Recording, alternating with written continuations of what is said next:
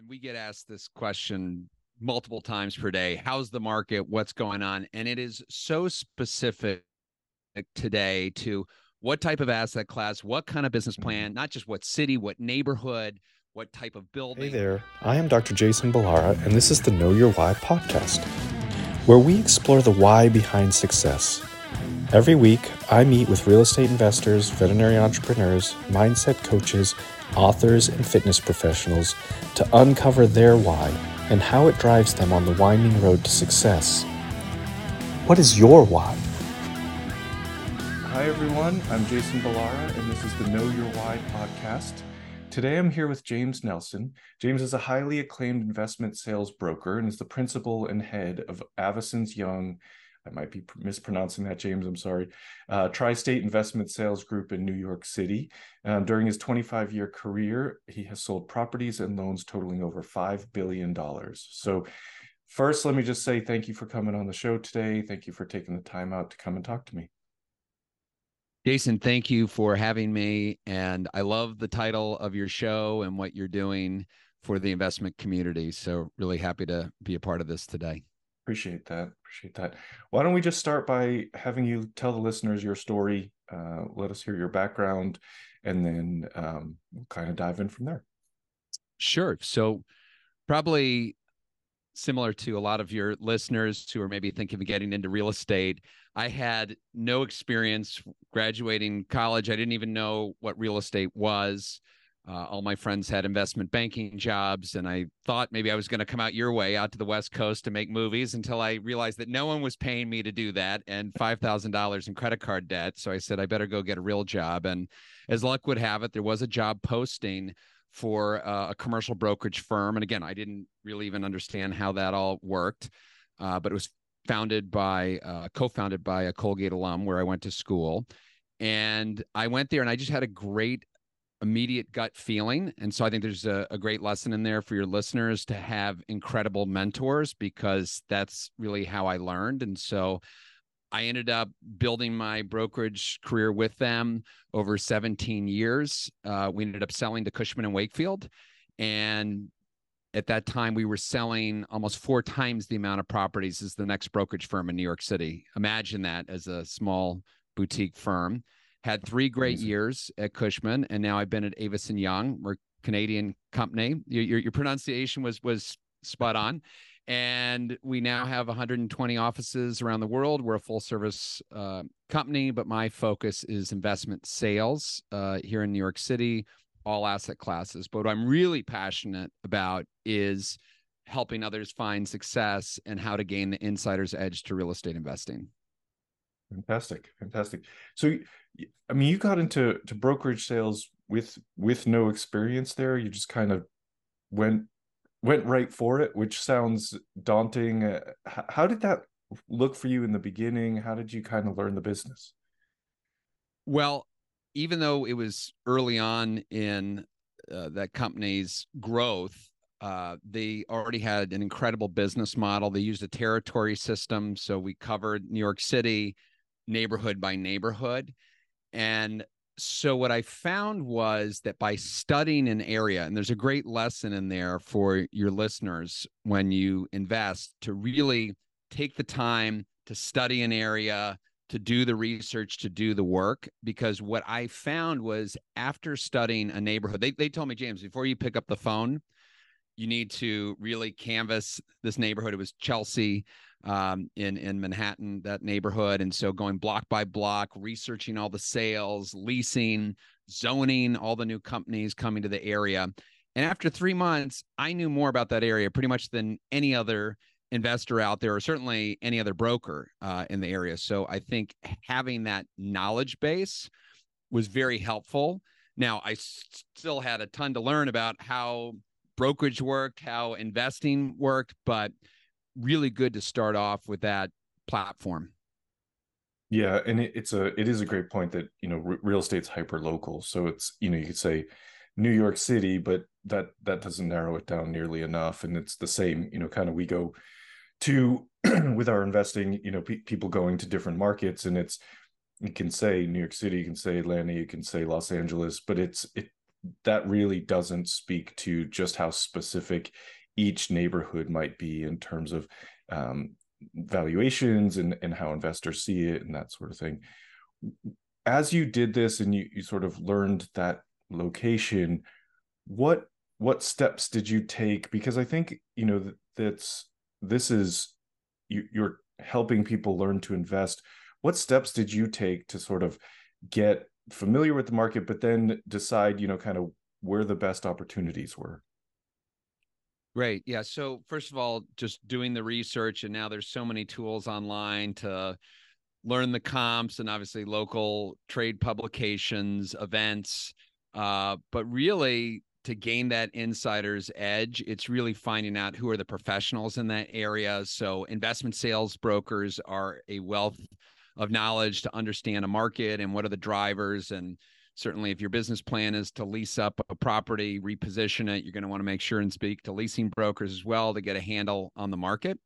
Obviously, comps are rear view mirror indicators, and what you really want to understand is what's going on now, and more importantly, where the market's going. That's one of my favorite quotes is the Wayne Gretzky skate to where the puck is going. That's really, to be a great investor, you need to really be forward thinking. Yeah. What was, I guess one of my big questions here, and I guess I'll throw it out now, is you know, New York City. So I live in Los Angeles. People talk about these places. A lot of investors talk about these places as, you know, kind of places to stay away from. Don't invest in the Northeast. Don't invest in Los Angeles. You know, that kind of thing. It's a different type of market, but it doesn't mean you can't be successful. What do you find sort of unique to New York City? What are some of the you know, pros to investing there? Some of the cons? I think people take these sort of big picture ideas of, oh, you can't make money there, and it's obviously not true, but it's maybe in a different way. How do you look at it as, you know, being someone familiar with New York City? Jason, it's a great question. And first of all, and we get asked this question multiple times per day, how's the market? What's going on? And it is so specific today to what type of asset class, what kind of business plan, not just what city, what neighborhood, what type of building. So, but with that being said, kind of more macro, and there certainly has been many investors have taken that shift to say, look, I want to go invest in a more pro-business state. So New York, California have this reputation, difficult place to do business, certainly with multifamily, with the regulation that's in place. And so I think, first of all, you need to understand the landscape. It's very important to know the landscape of what you're investing into, so you know the rules and what you can and can't do. So that's important. But if there are restrictions or things that you can't do, you need to be compensated for them. So just to give an example, in New York in 2019, there was a bill passed that took our rent regulated housing, which you used to be able to vacate, improve, decontrol, and charge a fair market rent. And the city said, okay, from now on, these units are staying rent regulated permanently. So, and we could have a discussion of why that was a good idea or not. But I think from the investors' standpoint, certainly those who were holding the properties before, that was a serious impediment to many of their business plans. But moving forward, needless to say, investors needed to be compensated for the fact that they no longer had that upside potential. So even before interest rates started going up last year, I mean, right after 2019, we saw our cap rates go up by, in some cases, 200, 250 basis points almost overnight. So look, the fact that you can gain a 5.5%, 6% return in New York City for the first 20 plus years of my career, we didn't talk about anything. We didn't even know what a 5 and 6 cap were. We did 2s and 3s and maybe a low 4. So the entire paradigm shifted. So I do think that you can't just say this is a good market, this is a bad market. I just think it's making sure you understand the ground rules, and then you're compensated based on what the challenges might be. So that's very specific to the investment. But why would someone still want to be bullish on New York? Why would someone want to be bullish still on LA? What we found is that even though the return to office, maybe it hasn't been what we have all hoped for. I mean, office use has evolved, but you go out in the streets, and here in New York, tourism is almost back up to pre-COVID levels. Our retail is thriving. The residential rents that are fair market, those rents last year went up over 9%. So people want to live here, and they want to be a part of the city, the community. And I know that's the case in LA. So even if they're maybe not be, they might not be showing up to the office every day, they still want to be here. So I think job growth and really population growth and thinking where people want to be, that's certainly important to consider.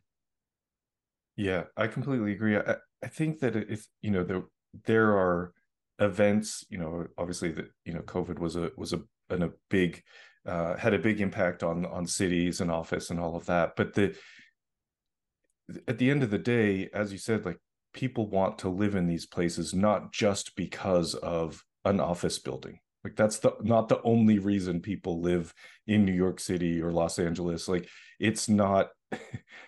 I grew up in Boston. Like, I never thought to myself, oh, I love this city because of the office buildings. Like, it's just not it's not generally how people think of it. I think the business migration, sure, maybe in some instances it makes sense for some of those businesses, but I think a lot of times that might be a little bit sort of overstated. As you said, you're seeing people there. It doesn't, I feel the same way in Los Angeles. All the talk about people leaving, but it's like, I don't feel any, it doesn't feel any less crowded or any, like there's any relief in the traffic or anything like that. So it's an interesting, I guess, perspective from within and from the outside. So, you mentioned investors have to be compensated for the changing landscapes and sort of those regulations. Obviously, the people who had bought at a 3 cap and it shifts to a 5, that's potentially a big challenge for them.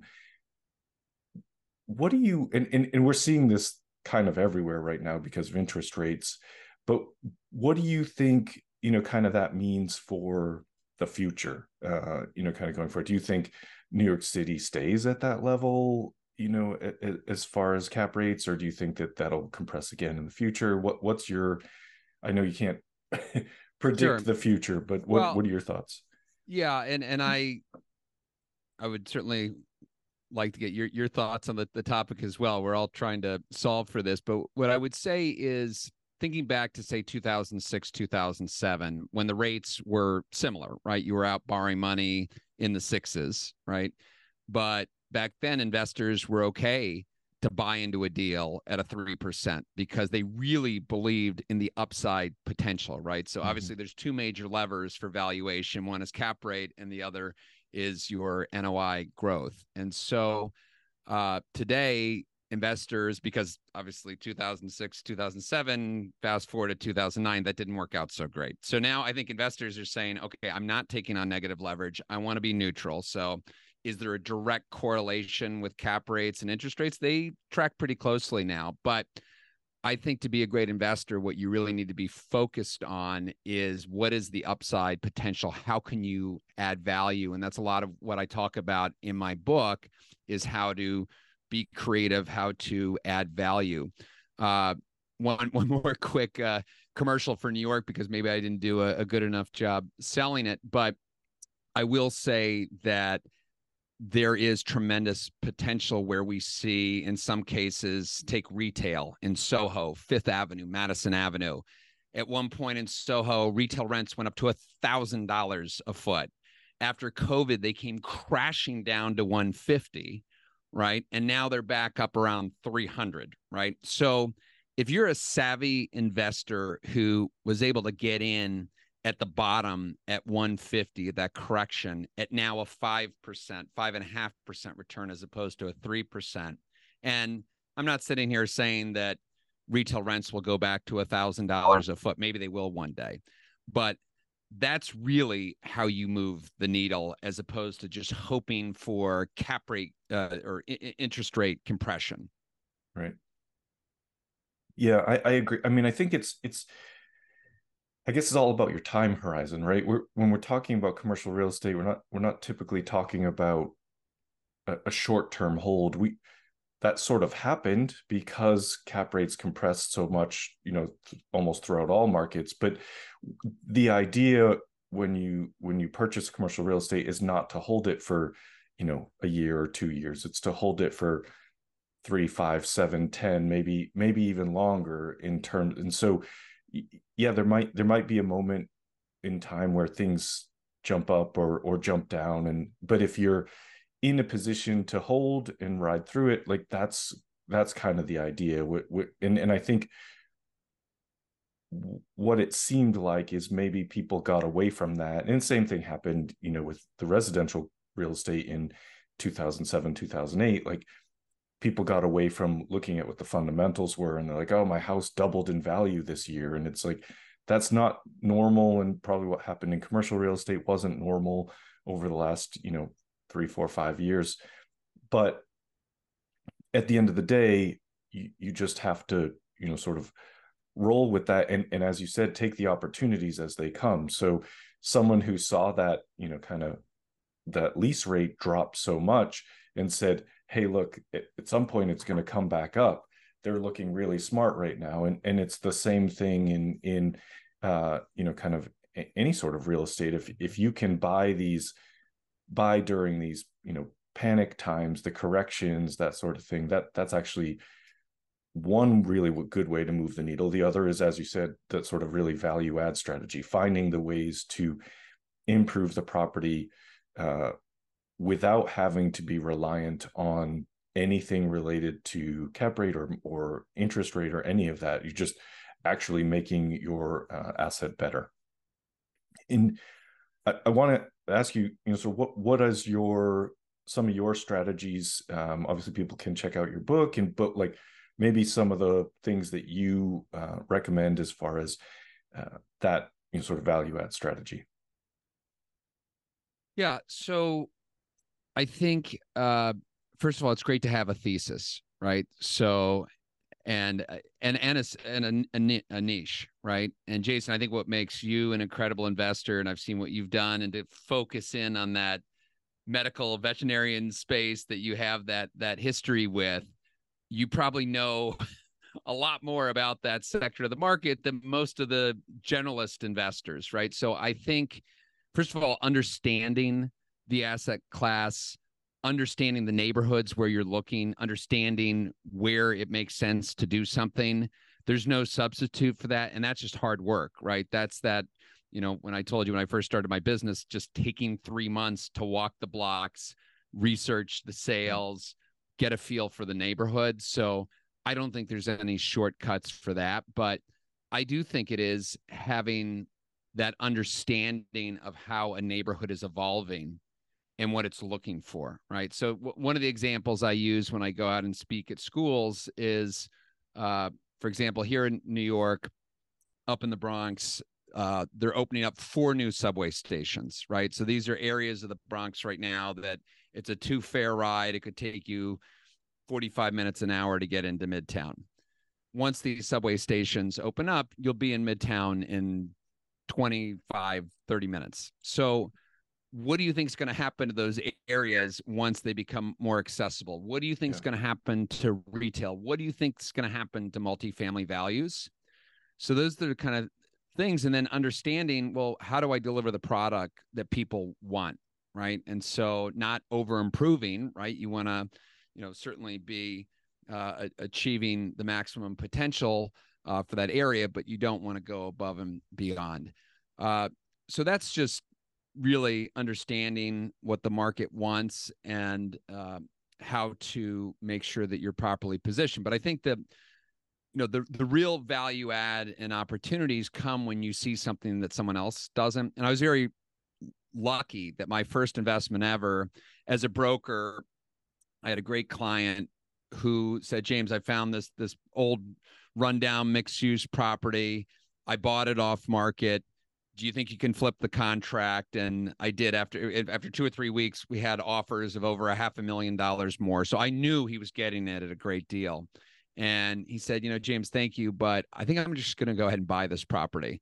And I said, well, do you think I can invest with you? He says, well, turns out I'm looking for investors, and I became his first investor ever. And fast forward, I saw him last week. We've been investing together for over 20 years. But what he saw in this old rundown walk-up building was an opportunity to reposition this as a boutique condo, right? And at the time, no one was doing this, but this happened to be in Greenwich Village, very desirable area, and ended up bought the property for $1.9 million, sold the condos above for over $5 million. Obviously, there was cost to renovate and do that. And we ended up keeping the retail.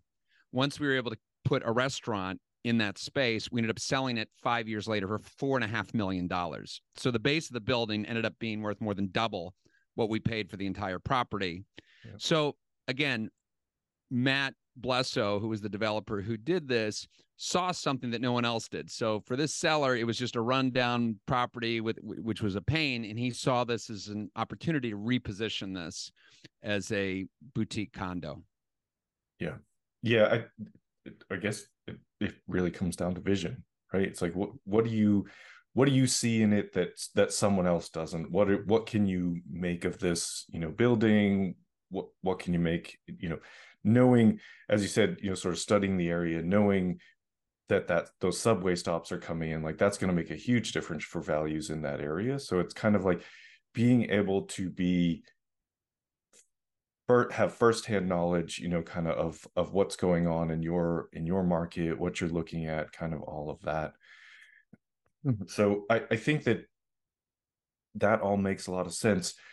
What do you do to sort of build a team around your investment thesis, your sales, that kind of thing? How do you keep that all running? Because I know there's a lot to deal with. Yeah. So I have a podcast as well. And one of the first interviews that I ever gave was with this legendary developer, Bruce Ratner, here in the city. And I kept asking Bruce, what's the secret to your success? How do you do it? And he just kept talking about the team and the people and the specialists, the people who had that incredible knowledge. And so this is a business about the people, right? And who can help you achieve that vision.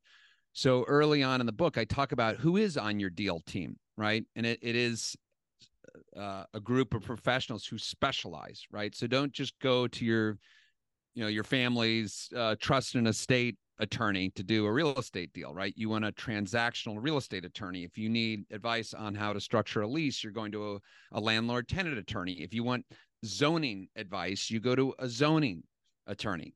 So again, having the right people who understand the opportunities that might not exist, sure, you're going to have to pay for those professionals, but the ones who give you really good value, you're going to get an incredible return on that investment.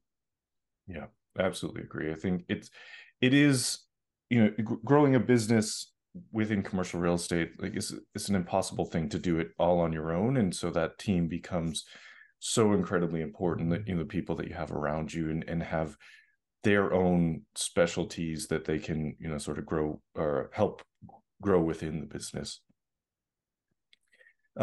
James, let me shift gears here. I want to get to ask you the questions I ask every guest.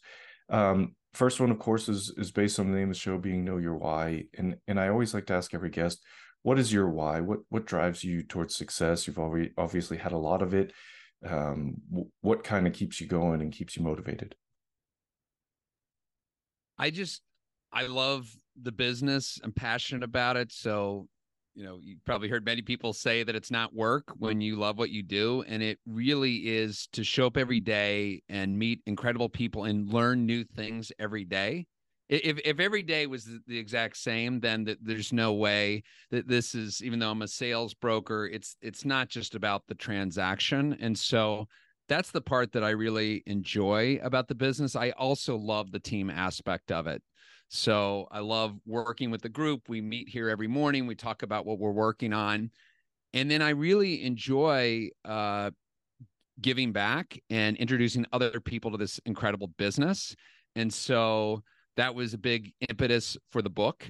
For 20 plus years, people had asked me, James, what's the book? How do you learn how to do this? And I said, well, got to write the book. So, and what's really rewarding is to hear the feedback from people, new aspiring investors, even veteran investors as well, to say, James, this book is so helpful.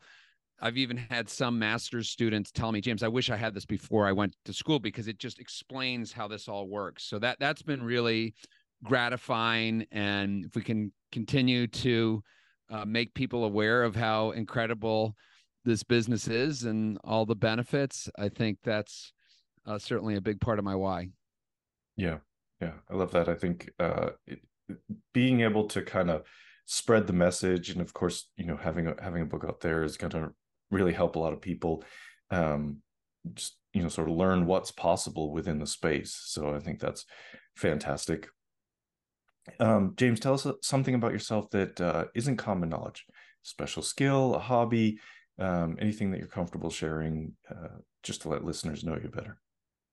Well, I don't know if it's a big secret anymore, because as I post and family trips, events, but all three of my kids play water polo, which Oh, you're out in California, so you know how big of a deal it is. But to be in Connecticut, it's not really a big East Coast thing, yeah. but we're all in as a family. In fact, my oldest son is now a freshman at USC playing there. So Jason, I've been making a lot more trips out your way. I was gonna So say, yeah. and I've even tried it myself. I was a swimmer in college, and so I figured, well, if they're doing this, I might as well jump in the water and try it. Let me tell you all, it is a lot harder than it looks. So, but Oh, also a lot of fun, and going back to that team aspect. And I've seen what my kids have gotten out of it, and it's unbelievable. I mean, I think it looks incredible. I love watching water polo on. I've never played, but I love watching it with on the Olympics, and I don't know that I have seen a sport that looks more challenging. Just like the level of sort of exertion and uh it's like treading water and wrestling at the same Yes. time, and also trying to have precision with the ball. I actually think it's phenomenally entertaining, and kind of blows me away that the skill level that must go into that. I haven't been a swimmer for a long time, but I do.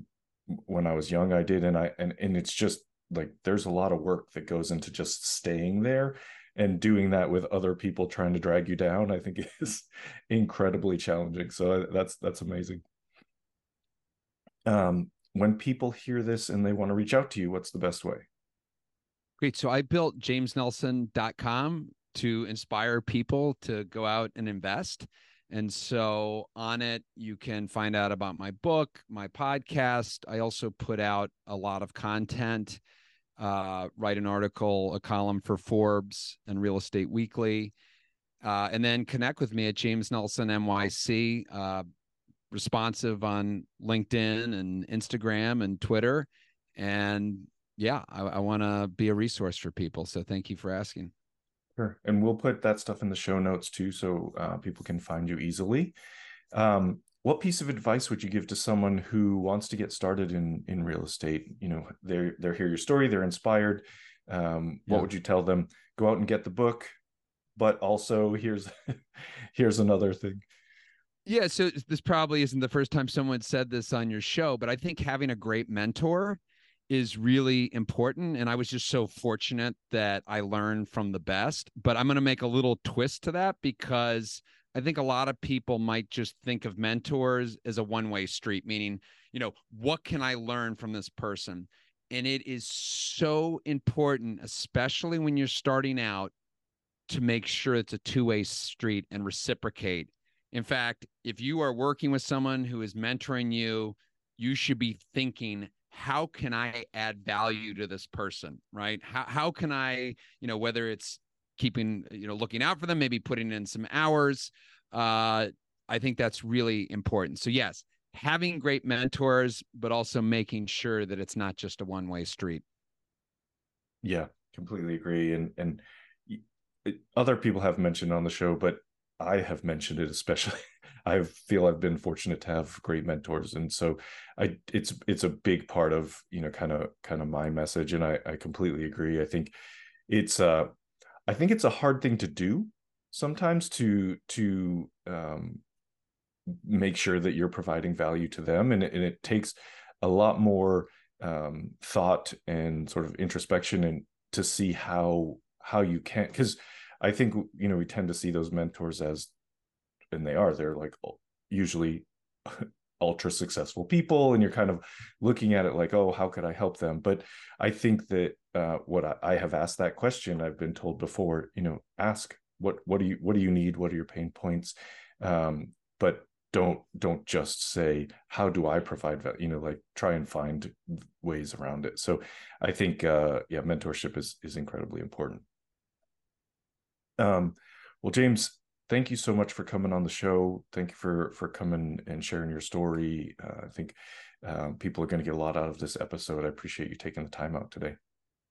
Jason, it was my pleasure, and just want to thank you for everything you do. As a fellow podcast host, I know the amount of time and energy that goes into this, and I know you're doing this to put out value without any expectation for something in return. So just appreciate all the great content that you're putting out there to help other people.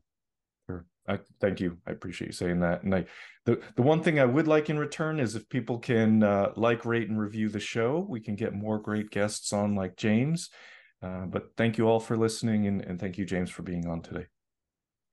Hey there, I am Dr. Jason Ballara, and this is the Know Your Why podcast, where we explore the why behind success. Every week, I meet with real estate investors, veterinary entrepreneurs, mindset coaches, authors, and fitness professionals to uncover their why and how it drives them on the winding road to success. What is your why?